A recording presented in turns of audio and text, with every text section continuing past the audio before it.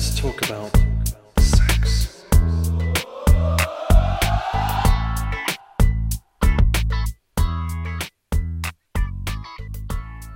So, we got to give a shout out to my team, Gina. As the time of recording this, it's the night or the day after Yep. the national championship game, and so I got to give props to KU, who made it to the championship when no one else thought they would. Had a great run, a great season, and then even competed pretty well. I think they could walk away feeling pretty good, knowing that, Kentucky was the better team all year long. Everybody knew that, so... Is it really a surprise they won? No. I know. Everyone loves a little Cinderella story. And I think they really enjoyed that underdog role, that nobody Absolutely. talking about them role. Yeah. I grew up watching the Gonzaga Bulldogs at home in Spokane. So when they were Cinderella, That was a great for time. 2 years they're Cinderella, but then it's old news. But speaking of Cinderella, also we were watching the slam dunk competition with college kids right about, last weekend. And this guy was just 5'9" from little tiny Martin Methodist right here near me in Tennessee. And his roommate, his best friend who was there with them, his sister was playing volleyball with Kristen. So we were all sharing a hotel room watching these guys compete. And sure enough, James Justice won the whole slam dunk competition as the dark horse. And he was a short man. He was so awesome. And that's what makes him even more impressive when a short guy can get up there and dunk. It's so much more impressive than a guy that's 6'9" getting up there and standing on his toes and dunking. I know, with no vertical. This kid had a vertical leap of about 60 inches. That's just unbelievable to me. Yeah, vertical, horizontal. That makes me think about sex. And this is Sexy Marriage Radio. Yes, and then we say, let's talk about sex. Dr. Corey Allen and Gina Paris. This is Dr. Corey Allen. And we're your hosts for Sexy Marriage Radio. We're not married to each other, but we do represent some 42 years of marriage, I think. I don't know. a long time. I got 22 years under the belt. How about you? We got 19 next month. All righty then. So it's welcome to the show. We'd like to talk about sex and marriage and putting them together and having a lot of fun and making it sizzling, sexy, and sacred. How about that? That's pretty good. So if you want to hear from us, or actually rephrase, we want to hear from you. And the way you can find us is send us an email at feedback@sexymarriageradio.com. We like to answer questions from you, from our listeners. Anything that's on your mind that we can speak about, we would love to. Or you can call us at 615-56-SEXY6. Oh, thank you, Corey. You're so welcome to the wordsmith, Gina, not the number person. I know. For all you number people, it's 615-567-3996. See, she can't even get it. She's just got to go 56-66. Sexy. But my problem is I would spend more time at the telephone trying to figure out what number correlated with what letter. And tell me the number, I'll dial it. Isn't that funny? Welcome to the male and female brain, ladies and gentlemen. We are different. Amazing. So I got a question for you, and this is based on some of the feedback that we've gotten through the several months of this show.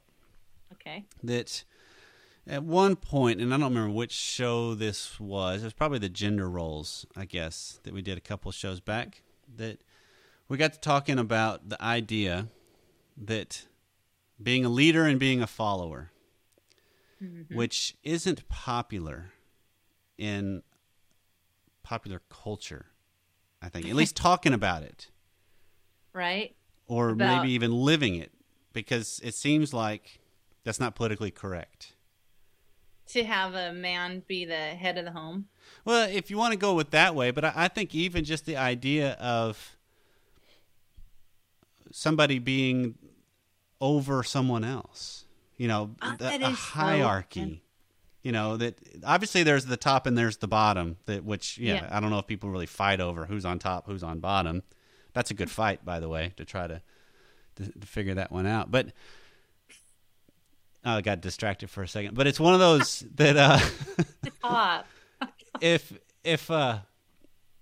if you do have the discussion over, where does the buck stop, if you will, on who is the head of the household, whose responsibility is what, but in that all a discussion on one person being over another to a degree? I think that the more we want to be leaders anywhere, the more we'll understand that it's about being a follower somewhere. No great leader operates without being a great, excellent follower. True. And the only ones, I think we touched on this before, the only setup that ever tried to allude to one leader was the Führer. Who's the Führer? Not Mr. Hitler. Adolf, the Führer, where he had no leadership over himself. Right. So his 1,000-year kingdom only lasted 12 years because he's incapable of following. And throughout history, all the major quote-unquote kingdoms have collapsed and crumbled. Yeah. So, either from the weight of the way it was set up or the person in charge dying. I mean, which it's still then, that's kind of, if you look at that as a business model, some business models are set up that if there's the cog, being whoever's in charge has to have their finger on everything. Right. Not as much business is done, and it's not as effective as Absolutely. as what is it? Was it Jim Collins, the Good to Great guy? Yeah. That he talked about, if you're a level 5 leader, you're able to step back and let other people shine and let other people make decisions and let other people kind of work and do what they're responsible for, and you don't have to be a part of it. And isn't that kind of what family's about? Yes, if you're the cog in the wheel, you're the clog in the wheel. Oh, very, very good catchphrase right there. Absolutely. So we can't just be this control freak and everything. Right. Because if you are, it's gonna just clog the works. Because nothing can get done without you. Yeah, it's no fun. So think about people that are control freaks, and I hear this in the frustration of some of our emails that we receive. People are so frustrated. They're used to being able to control and manipulate their surroundings. And when a guy cannot manipulate his wife to have sex with him, he's just like going insane. And that sounds so bad when you say, I'm going to try to manipulate someone else into having sex with me. But isn't that really what we do sometimes? Oh, I think we tend to want to get our way. Men want to have, a lot of them want to have sex more than, or the whole high desire spouse, whichever. Yeah. Well, and you can go, I think you can go stereotypical men. Yeah. I mean, I was just talking with a friend, and she made the comment, I shared the story of a family that had created this way to communicate about sex, that they put this really nice candle in their living room or their kitchen, which was the middle of the house, and anytime one of them was interested in sex, they would go light the candle, and that would let their partner know, hey, at some point today, I want to get with you and be naked, or whatever. And so she made the comment, I think if we did that, the candle would be lit all the time by him, and it's, yeah, I can understand that. I told her I had a candelabra of like 6 candles, and they just were, it was a flame. So they express your range of desire. I like a one candle. Hey, that would work. You could say one of them's just kind of the slow, nice, romantic. One's just the down and dirty. One's just, that might work out. Yeah, I like this. What do you do if you have them all lit? That means you can even have a quickie, and it'll be fast and furious, man. I don't know if it'd be furious, but it'd be fast. Okay. So, but it's one of those, what is it that makes us not want to discuss at times maybe the idea of I'm a leader or I'm a follower, meaning I'm above somebody or I'm under somebody? Insecurity. Okay. Because there's no way people who are secure are totally comfortable in their role as a follower. It makes your faith greater for everything, even if you need miracles. Mm-hmm. I would agree with that, because I think there is something about, if you get into this idea, which I've written on before, of the power of doing and being done in sex. Okay. Yes. I remember that, because you did not use the F word. But that's what I'm talking about. Yeah, but that's what I'm talking about. I know. It's just a raw, Yeah, it's Half just of your audience was so offended. yeah, it's just a raw, animalistic, powerful, power over someone side of us. And I think we all have that. I think we all have that within us. And I think that's a God-created part of us.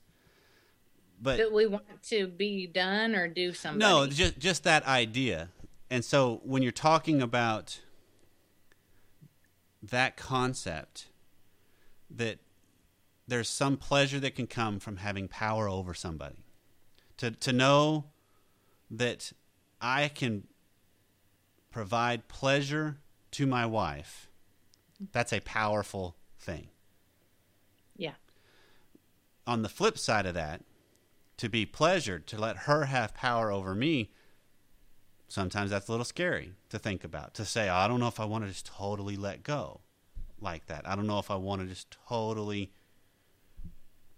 whatever. And that kind of goes into the idea of the gift giving, isn't it? I mean, if you take it out of this context of sex completely, most people enjoy giving gifts. It's kind of the socially acceptable, appropriate thing to do at the certain circumstances and whatever it is. And that's the whole thing that just cracks me up. You give a gift, you have to write a thank you card, whatever. And then so I have tried to at times get my wife to write a thank you card for the thank you card. Because where does it end? And it's kind of funny that way. But it's the idea of it's easy to give something.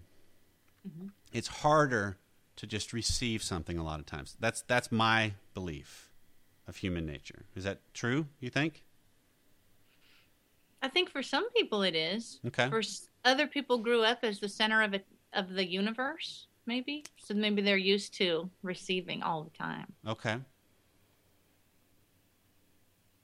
How often do you think people get, and personalize this, Gina, how often do you get a compliment over something and you struggle with trying to rationalize it or downplay it or not just accept it?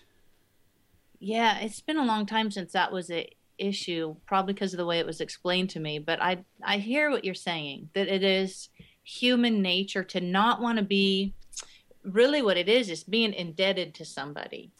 Okay. And in order to actually build really profitable relationships, we actually want that. We want to create indebtedness that comes and goes. Sure. So where you're saying, where does it end? Hopefully it doesn't end. Hopefully it creates this ongoing, relationship that's very enduring, because eventually if one person doesn't reciprocate, those connections start to die out. Right. Even just on a social level. Well, that gets into the exchange-based concept of relationships. I know. Unfortunately, it's quite real. Yeah, it's all the time. I mean, one of the one question, or one of the questions that I ask that I get the most mileage with couples when they start explaining their relationship dynamic, right, is I ask them where they put their scoreboard. Where is the physical thing? Where is the big jumbotron scoreboard in their house? Because that helps them kind of get a conceptual view of what we're talking about. Of, well, I did this, so therefore you need to do this. Or I did this, so you owe me. And that's just exchange-based relationships. And no relationship works out well when it's based on that. Because it's not fair. No relationship is fair. I know somebody always will be giving more. Sure. But I think they are good, healthy, actually. Exchange-based relationships? Yeah. Go for it. I think that if we're always in relationship thinking how we can give and give, I think it's okay. Knowing that there will be an exchange somewhere. Knowing that there's a heart. Really, every time I'm giving, I'm sowing seed into somebody else's abundance, and from somewhere, either from them or somewhere else, I'll receive greater abundance. I believe it's just part of a whole spiral of life. I think that's more holistic. Right. In the way you're describing it there. Oh, then, hey, dude, I cooked you dinner. Well, it's the idea of, okay, things have been going bad in my family, maybe. Let's say my marriage, we've had a rough spot. And so I create this romantic night out. Right. But the reason I'm creating that romantic night out is because I'm interested in some sex. Yeah, absolutely. And so hopefully that cure-all date takes care of all the rough spots. Yeah. So in order for our sex life to rise above that level of this exchange-based thing, somebody's going to have to be willing to give without attachment to these outcomes. Right. It's the no strings attached giving. It's Yeah. love. It's the love-based giving. Yeah. It's the I'm going to take the risk because this is part of who I am, and I'm just going to give. Right. So let's talk about then this whole giving. Is giving an act of a leader or an act of a follower? Yes. I think so too. Absolutely. So let's talk about giving in our sexual relationship between a husband and wife. Okay. Because a lot of times people are really hung up with what they're not receiving. Okay. So they're focused on the fact that they're not getting stuff back rather than on what they're giving. Right. So we get emails, how long do I continue initiating if I'm going to always be struck down? And then sometimes the low desire spouse wants to know, how the heck am I supposed to get into it when I'm so stressed out? So where do we go from there? How can we just strip away all the expectations and just connect because we love being together? I don't know if there's an easy answer to that. Right. I don't either. Just because what we're talking about there is such Emotionally charged. Yeah, it's I mean, what's created the scenario in the relationship is not a linear thing. Exactly. So a linear thing is not going to get you out of it. So if it's more like this. But some other things can. I mean, by just changing the way you look at things, changing the way you approach things. That, I mean, from Buddhistic philosophy, the Buddha once said, attachment is the cause of all suffering. Right. That's the statement.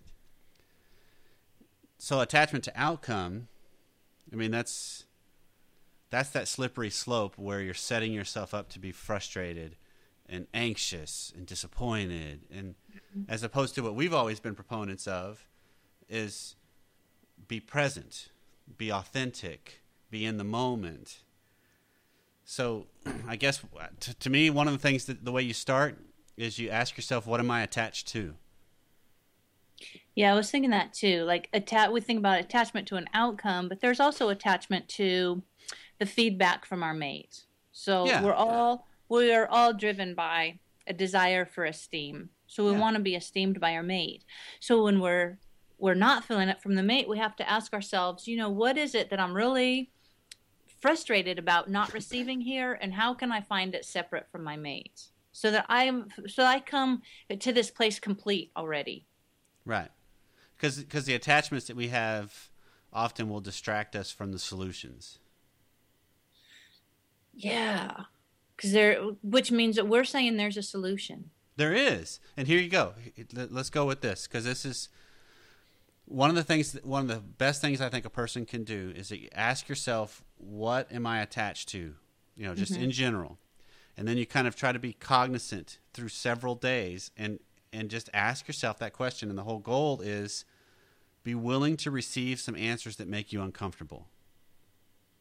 Be willing to kind of address yourself, confront yourself. And the things you would want to ask yourself are, what do you complain about? What agitates you? What frustrates you? What makes you anxious? What do you try to control? What do you fear losing? What are you afraid you won't get enough of? Or where do you keep getting stuck? Or what makes you feel confused? And a lot of it is tied to pain.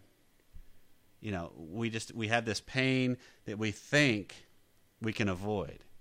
But the interesting thing is, pain is an unavoidable part of life. Yeah, and it doesn't have to break us. No, it doesn't. And it's actually healthy. It serves a role. I mean, my daughter, who's 6, came out last night. We're sitting there watching the basketball game, and she came out an hour after her bedtime. And she said, "Daddy, I hurt." I'm like, "Really, what?" And she's just explaining where And it's like, baby, you're growing. Oh. That's what that is. That's exactly what that sounds like. I still vividly remember my growth spurt was senior year high school, freshman year college. I think I grew like 8 inches. Oh, so you were not very tall most of high school. When I got my driver's license at 16, I was 5'5", 115. Wow. And then when I married my wife, 7 years later, I was 6'1", Wow. 170. I didn't gain a whole lot. I was still a stick. Paul was too, 6'1", 170. Yeah, but I still remember laying in bed at night with my legs just aching because I was growing. So growing brings its own discomfort. Exactly. And if you're going to have a better relationship, if you're going to have better sex, if you're going to have a better life, there has to be within you an ability to tolerate discomfort for the sake of growth. Well, I love that exercise you just mentioned. I tell people the same thing. Write it all down. Write down every single thing that's bugging you, from all those ugly wires hanging from the computer to the fact that you're not sure how you're going to pay your bills. Yeah. You know what I mean? Whether they seem huge or whether they're tiny, write them all down. And then if it's regarding a person, write down what is it you can't stand about what your mate's really doing. And the answers are so surprising, because on one hand, you'll be shocked that a ton of this stuff you can fix quickly. Yep. And then a lot of the other stuff, you're going to find out it's not your mate you're furious with, it's yourself. Yeah. And some of it is phase oriented as well. Sure. I mean, because we have moments of being off kilter. I mean, I've had the last 3 days. Today's been good. 3 days prior, just this low threshold of annoyance. That's the only way I can think of it. It's just the simplest things would just set me off. And I have no idea why. And finally, after about a day and a half, that Pam came and said, "What is wrong with you?" Because I'm typically the real even-keeled, can handle almost anything that goes on, can handle our kids, all these things. She's the one that's kind of the reaction one, if you will. Yeah. And I just had this kind of withdrawn, sour, grumpy kind of a thing. And it wasn't the whole day. It was just moments during the day of just kind of, this is just pissing me off. Or, what's that? Just these simple things. Yeah. And I have no idea why. It's just, and she's like, well, you need to get in a better mood because you suck right now to be around. You tell him, Pam. And she did. And so it was like, I know, honey. And if I knew what it was, I would just take care of it right away, but I don't know. And I think it's just, you just have cycles. You just have times when you're just off. And let yourself just be off. You don't have to run to medication. You don't have to run to therapy. Just be off. And if it's not gone in a couple of days, well then, all right, seek out something. Ask some questions. Talk to people you care about that know you and say, hey, something's not right. Help me think through some things. And then see what comes up. Yeah. Yeah.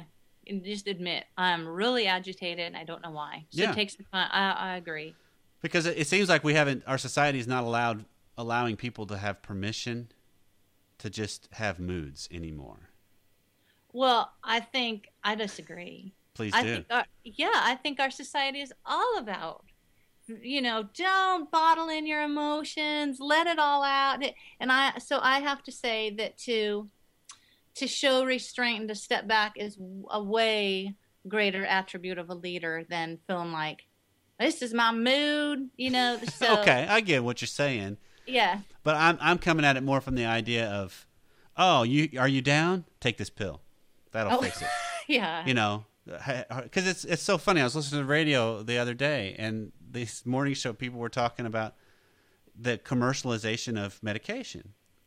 And those commercials work great because it's the whole, are you ever sad sometimes? Well, yeah, I'm sad. Well, do you sometimes get frustrated? Well, yeah. Well, then you need to take, okay. And it's just. Yeah, there's a pill for this. I can be cured. No, you can't, because then there's another commercial right after that. Is such and such pill side effects really bothering you? Well, then take this pill, and it seems like we're trying to take the humanness out of us. And the fact that we have ebbs and flows and swings of things, and that's okay. That's what happens in your relationship, isn't it? Sure. You go through an ebb and flow.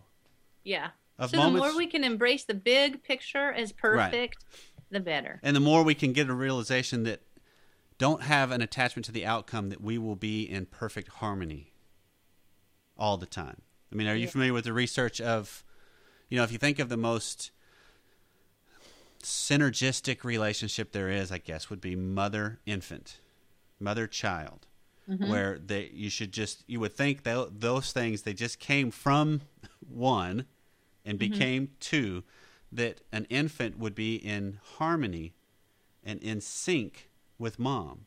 Oh, good point. But even what research has found is that's only about 33% of the time that they are in harmony and in sync. The rest, you're off kilter. You're not connecting. Well, wouldn't you think as we get older, that would be even a lower percentage? Yeah, So absolutely. give each other permission to just not be clicking sometimes. Yeah. Yeah, we all, to use a quantum physics aspect of it, we're all vibrating at our own frequency, Exactly. So sometimes when we're around somebody, we say, man, we just click with them, or we're just, well, then you're kind of really are, like you said, harmonious. Other times, man, we're just, if Paul comes home, he's dealing with all the stuff from work, that is on a really dysfunctional plane. He's got to come home and regroup. Yeah, and sometimes you use each other for that, and that's where the leading following helps. Yeah. That you come home and you say, hey, I need to talk through some things. Right. And have the respect for your spouse to actually say it like that, rather than just, well, you're my spouse, so therefore you should listen to me, which that's a lot of unspoken stuff that I think we do. Say, hey, I need to help sort through some things. Can you help me? And then they can say, yeah, or not right now, but can we meet in 20 minutes, an hour, bedtime, whatever, and then let's do it. And it's just the idea of, again, it's kind of that idea of play to each other's strengths. Yep. Take a lead. Because some people like to sort things out outside and out loud. Some people want to internalize it and process it. Absolutely. So give each other permission to be each other. All right. So how about taking the lead or not taking the lead sexually? Well, this goes into the whole idea to me of the high desire, low desire, that a majority of the lead is going to be on the high desire. So let's speak to the low desire spouse for a minute then. Let's say you see your higher desire spouse come home and there is a lot of tension there and frustration. Why not initiate just out of the goodness of your heart to bless? And, that would be a form of giving. Okay. And that could be. Yeah. I think it's worth experiment. I think it's worth a challenge to the low desire spouse to look at how to be generous. Some big study came out last year in the last few months. They showed generosity might even be more important than sex in a marriage. You're like, where more than sex do you have opportunity to show generosity? Yeah. So ask yourself, how generous have I been? Going beyond my comfort zone simply to be an encourager, simply to build up my mate, simply to make them feel great. Where have I done it? So if you're the low desire mate, why not say, guess what? I'm just going to love on my spouse, get them naked, make them happy because I want to. Yeah. That satisfies two core driving needs. The need, like you said, for power, which is really a core driver for every successful person, to influence our immediate space, and the more space we can influence, the greater our leadership. And also that desire for love. Every one of us wants to be loved and connected. So why not take the lead and speak our mate's language if that's what it is? Well, and let me go even a step shorter than that. All right. One of the things that in the Blow Up My Marriage class that I do, one of the homework assignments for couples that are in there, and this is really specifically, this targets the women, but this works for both. All right. Is invite yourself into his presence or her presence. It's the idea of, your spouse gets home, or you're home and you're together, and you typically are kind of parallel worlds. I mean, that's kind of the way a household functions, it seems. So take some time and be very diligent with it, and invite your partner into your presence, or vice versa. It's just the idea of, if my wife was in there working on something or dealing with something, I would just go in and sit with her and just kind of be aware of my senses, be aware of my presence, be aware of hers, and kind of see where that leads. Don't go in with an agenda. Go in with just the idea of, I'm going to just be present. And what I've heard from a lot of people that have done this is they've tried it like in the morning, where they had kind of a leisurely morning, and normally they'd get up and hit the ground running, and they got the busy schedule and off they go. Well, they've tried it in the morning of just, alarm goes off, reach over, you turn it off, and you just kind of lay with your partner for a little bit. Right. And usually that leads to sex. It's one of those, you're kind of both in a pretty good, calm state. Mm-hmm. So just be present and see where it goes. It may or it may not. Doesn't matter. The point is, be present. Listen. Connect. And so the challenge is inviting yourself into their space? Well, no, it's really just being present with them. Oh. That's the idea. Because if you think about it, so much of the time we interact with other people, we have an agenda. Right. That we're not aware of them. We haven't toned ourselves down enough to hear them and us. Yeah. So some ways to do that are to really get in touch with all your senses in that moment. Yeah. Breathing, what you see, what you hear, what you feel. Well, and the cool thing is, when you can quiet your mind in those things and your agenda, and you let go of the attachment, you take your expectations and you toss them in the ocean and you just watch them float away. The cool thing is, you can sense the connection. You can sense the value. You can sense the importance of the relationship. And I think that's really what we're talking about. Yeah, I think that's really sweet. I love it. It is easy in the mornings. That's a cool Saturday, Sunday morning thing. I'm thinking how it would look and feel on a busy weeknight. So it's interesting. Well, one of it could be you just disconnect from technology.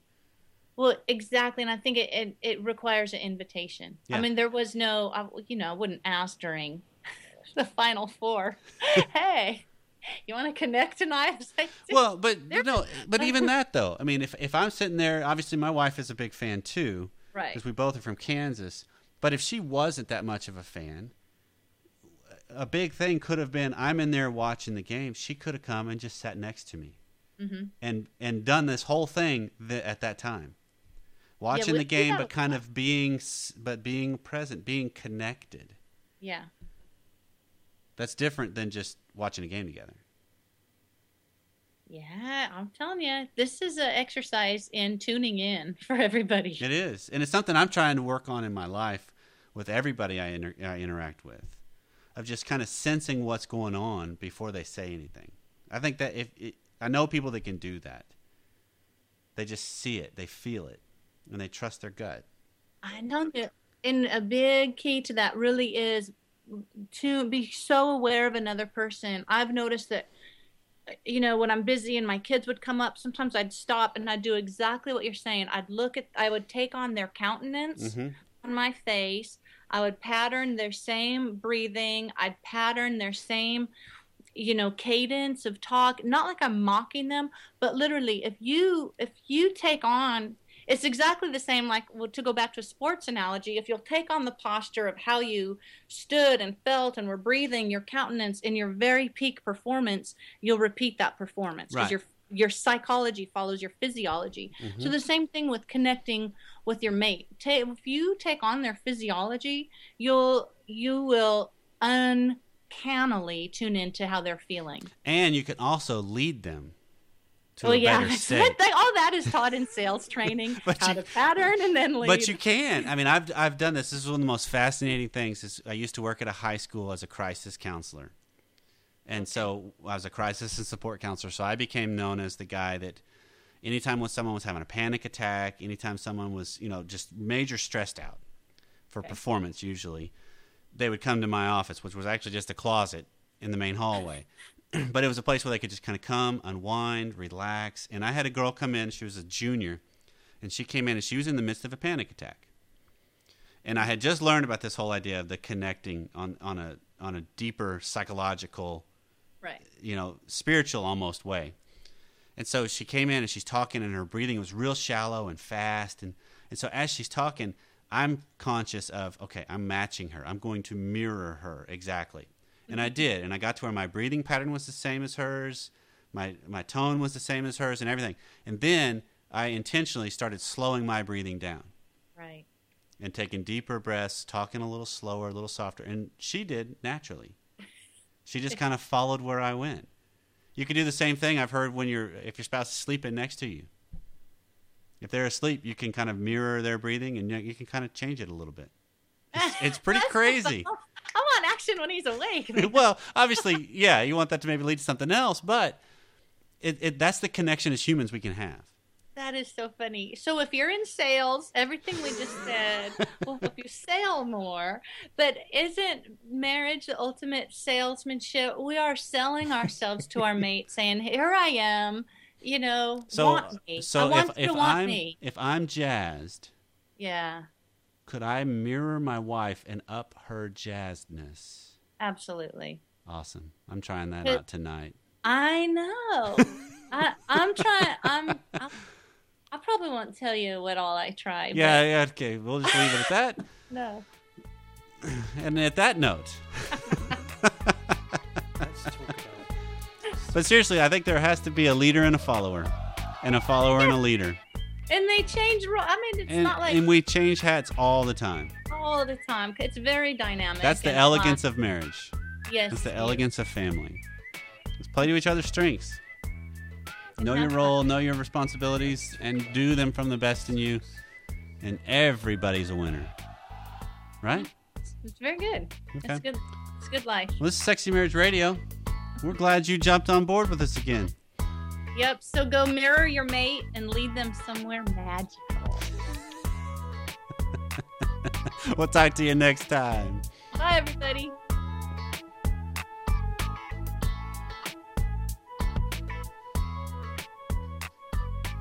let's talk about